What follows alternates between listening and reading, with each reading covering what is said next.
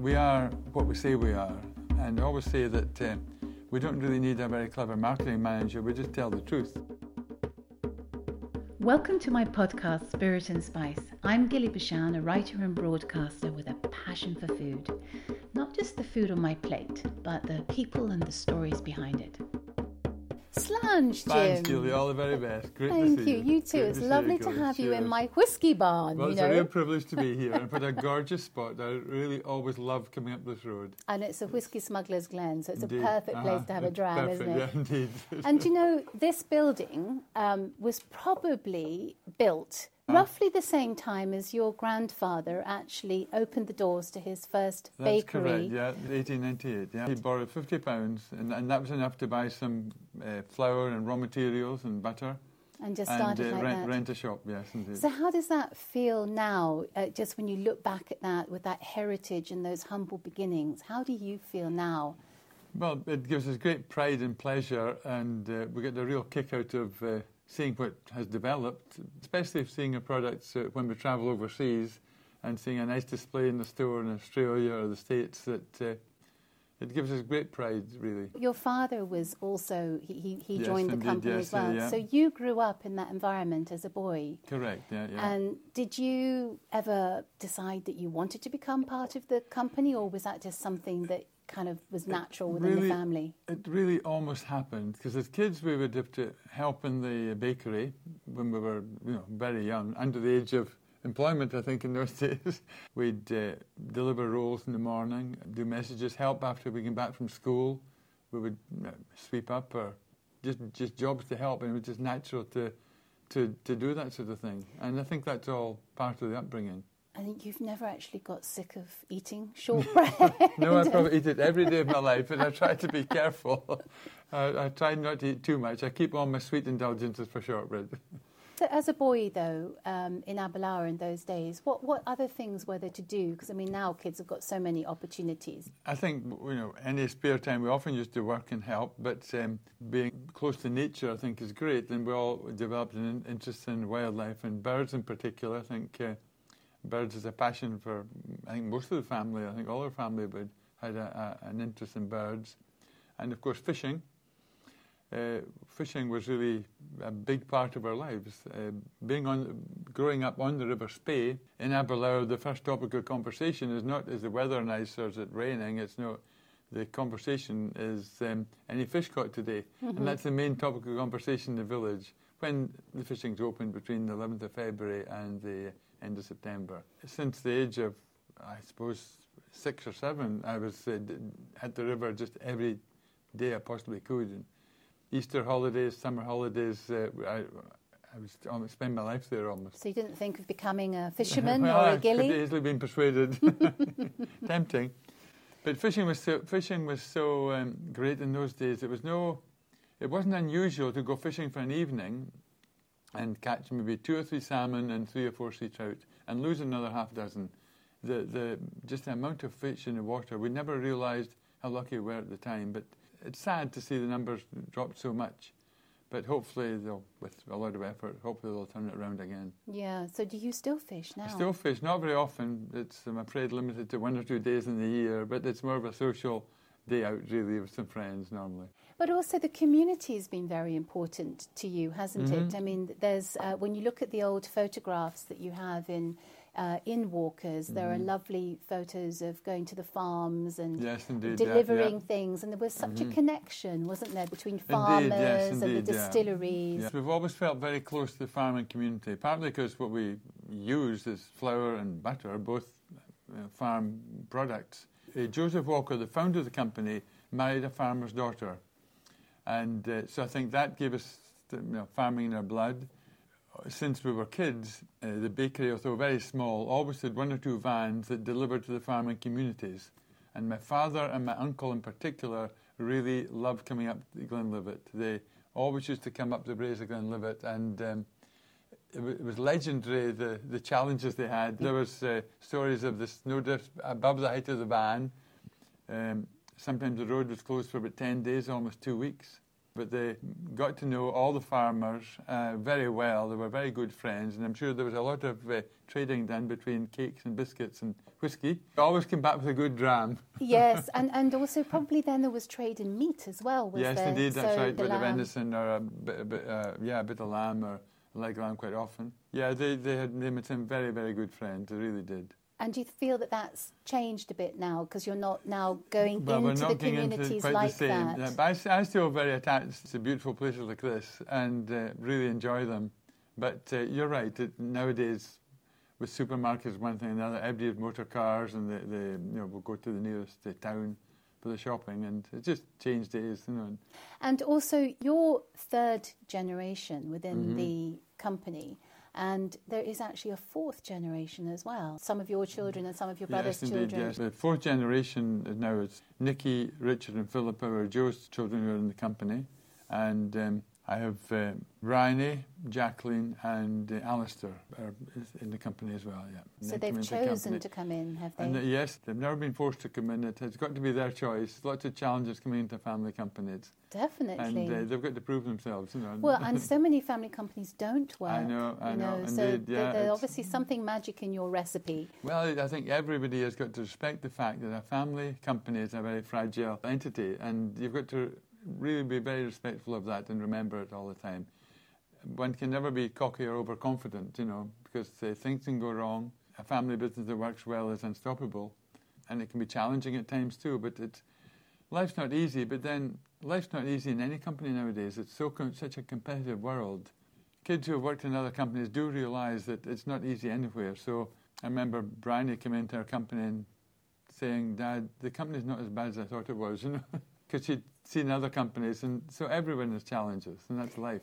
There are no wives in it. Your wife doesn't work in it. No, none of our wives have got involved with the company, and I think they've all been busy, bringing up the kids and had lots of other things to do. It's probably just as well, yeah, well, to keep something separate at home. Indeed, we're living in a very small community, and quite a large family in a small community. It's everybody needs a bit of space too, I have a lot of sympathy for your wife on one respect, though, because I know you're an early bird. You're up at 4 o'clock in the morning. Yeah. You get such a kick, don't you, about getting into Yeah, work? well, it's just in my blood. I've done it all my life for Gillian. So does your wife just turn over and she's just become ignore quite you? an expert to come back to sleep. Yes, I think she would have to be. At such an early start. Well, I think it's part of the bakery industry. It's almost a matter of honour that you're able to get up in the morning. People come in at 3 and 4 to start up the oven to pick up staff and whatnot. So it does start early. It's just a way of life, really. It's not a job. It's a life. It's a way of life. I think that's the way to put it. Definitely. Yeah. And I mean, it is such a big success. But as far as I understand, you only went international once you and your brother and your sister came into the fold. Yes, Gilly, when we came in, it was still quite a small business. We employed about 16 people, and we lived in the house above the shop. Our father and uncle deserve most of the credit for laying very good foundations and getting a reputation for making the best shortbread, and it was fairly easy for us to develop. But we're fortunate with a great product and selling it with enthusiasm. We had the right product at the right time, and there's a gap for a high-quality shortbread. We felt there was an opportunity around the world as well, and we were just fortunate that our product was well received and people enjoyed it and came back for more. My producer was asking me, and I don't actually know the answer to this question, is shortbread actually Scottish? Yes, it is Scottish. The word shortbread is Scottish. Shortbread as it stands was indigenous to Scotland, but there are similar biscuits or cookies made in other countries, essentially made with flour, butter, sugar and salt. Although shortbread is a rather unusual name, it shouldn't really be called shortbread, it should be called shortcake. Mm-hmm. But shortcake is a cheap version of shortbread. And we make oat cakes, which probably should be called oat bread. There are several reasons or several stories as why it was called shortbread, but I think the most likely one was that in the 17th century, the government put a tax on cakes. So instead of calling it short cake, they changed the name to shortbread, so they didn't have to pay the tax on it. Yeah, so clever. Since then it's been known as shortbread. So many ingenious ideas happened in the past too. Money-saving ideas. Exactly, money-saving ideas and tax evasion ideas in the past. Shortbread is about 80% of your business. So you say you've mentioned oat cakes, Yes, and then you do meringues. Meringues and fruit cakes, and we make mince pies. We also make Ecofeckin tarts, which is a version of mince pies. Right, that's quite a mouthful. It is indeed. Ecofeckin tart.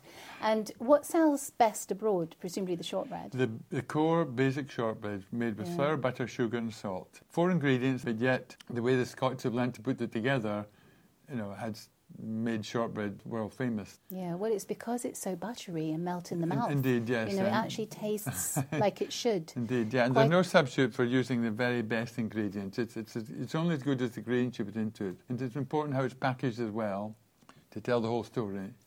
Yes, because you always have tartan. Yes, indeed, yeah. And there's nothing wrong with a bit of tartan. Some people say that tartan is, they've seen a lot of it, but it's not what you do, it's the way you do it that counts. The tartan used well is excellent, but sometimes tartan is slapped on a product to make it look very Scottish. But woe betide the company that thinks you can put any old product into a box with tartan and it'll sell. It will sell once, but it needs to be a very good product for the consumer to come back time after time. When you started, moving into other countries, was that a bit of a risk for you? Because, had you actually ever been out of Scotland at that point? As a young man? No, I'd never been out of Scotland. No, and I'd never been out of Scotland under the age of 21, I don't think. The time is right, and there's markets out there, but you've never been abroad. What is that like? There you are making those decisions in Aberlour. I never thought about it seriously.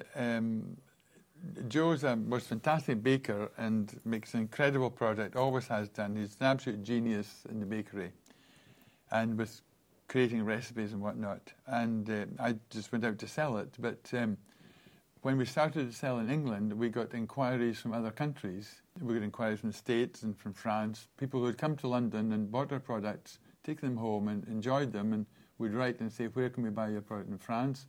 Or perhaps someone with a store in France would write and say, can I buy your product? And it was natural to go and see them and to create a relationship. We learned that there was a very good trade fair in Germany for sweets and biscuits, and it's called the International Süßwarenmesse, which is the exhibition for sweet goods, and the whole industry goes there. So buyers from the States and all around the world go to see different biscuits, so it's very easy to see a lot in a short time. I actually went to see it in 1977, but we took a stand for the first time in 1978, and we've taken a stand there every year since. And the first time I borrowed my father's car, and I went with my sister Marjorie, and we loaded the boot with the shortbread and drove out, and we set up the stand with shortbread, and it was quite quiet the first year or two, but gradually people got to, we picked up a few customers in different countries. That was exposed us to the international market. But it was quite natural to get out there and sell it, and it really was.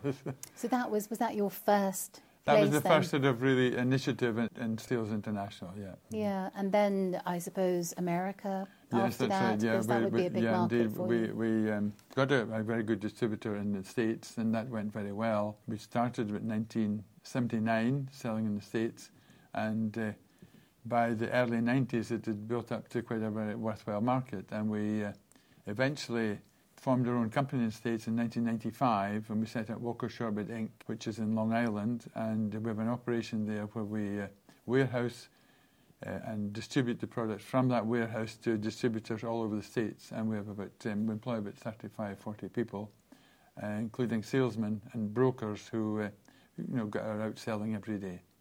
What's your favourite part of the job? I think meeting and acquiring a new customer who is enthusiastic about the product and believes in the product, that you then know that this company will sell your product with enthusiasm because they enjoy it themselves, and it's very easy to sell something that you believe in. And you've got the whole backstory as well, which is lovely. It is. Well, we're very fortunate. We've got Providence in spades, really. We are what we say we are, and I always say that we don't really need a very clever marketing manager. We just tell the truth. We really are a 120-year-old company, situated in one of the most beautiful valleys in Scotland, in a small village. I think that's also the key, isn't it? The fact that you're still there. It is. So people are actually visiting the history while they're coming to you. Correct, it's not like yes, you've gone and moved into some great big That's right, depot indeed, outside a different city or something. Indeed, yeah. We don't have any manufacturing outside Speyside. All the products we make either in Aberlour or in Elgin. We put a factory into Elgin because we couldn't get enough people in Aberlour, so in Elgin everybody just walks to work or cycles to work, and it's very handy. Whereas in Aberlour we drive all our staff to and fro work. But gosh, yeah, so you really look after them. Yes, well, it's to be honest, it's the only way we can be sure to get the people we need is to drive them to and fro work every day. And because you're part of the community as well, I'm sure you have a lot of community people working for you. Indeed, we're very, very fortunate in Aberlour, and we're very, very interdependent with the village. We need Aberlour, I think, probably more than Aberlour needs us. Incredible staff workforce we have, really dedicated people who would walk through fire for the company. All our workforce know that the first policy of employment is that we hire from within, and we always try to develop our own people. And I think that's why we get so much loyalty. It was always a great choice for everybody from the high school, wasn't it? The holiday jobs, yes, everybody would say, what are you going to do for the holidays? Oh, I've got a job at Walker's. Yeah, most of our managers have been with us many, many years. We have 250 people who have been with us 25 years or more. And we have many whole families in the company. We realise that we're nothing without our people.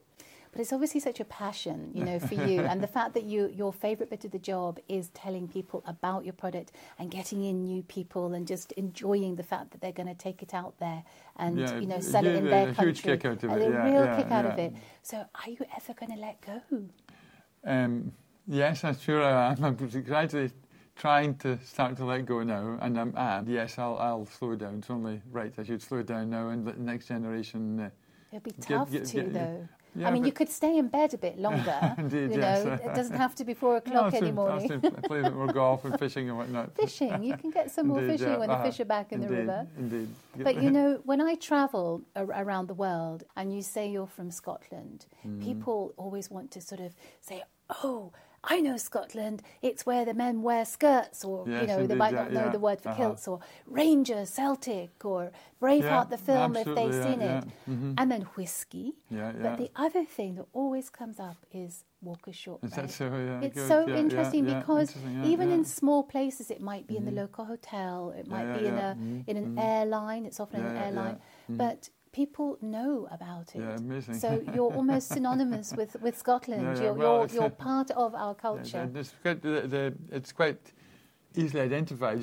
It's memorable. You see the tartan, you remember it, and people get to know the tartan instantly too, and hopefully remember the taste. But thanks to you. But I think we should cheers to that Slange, because it's longevity and quality. Indeed, that's what it's all about. Yeah, absolutely. And your passion. So thank you so much for joining me today. And most of all, it's a team effort. The whole family's put a huge amount of effort over the last 100 years. It's special, isn't it? It's something that you want to nurture. It's like having an heirloom in the house that everybody wants to pass on, and hopefully that continues. Yeah, thank you, Gilly. It's a great pride in keeping it going and preserving it for future generations.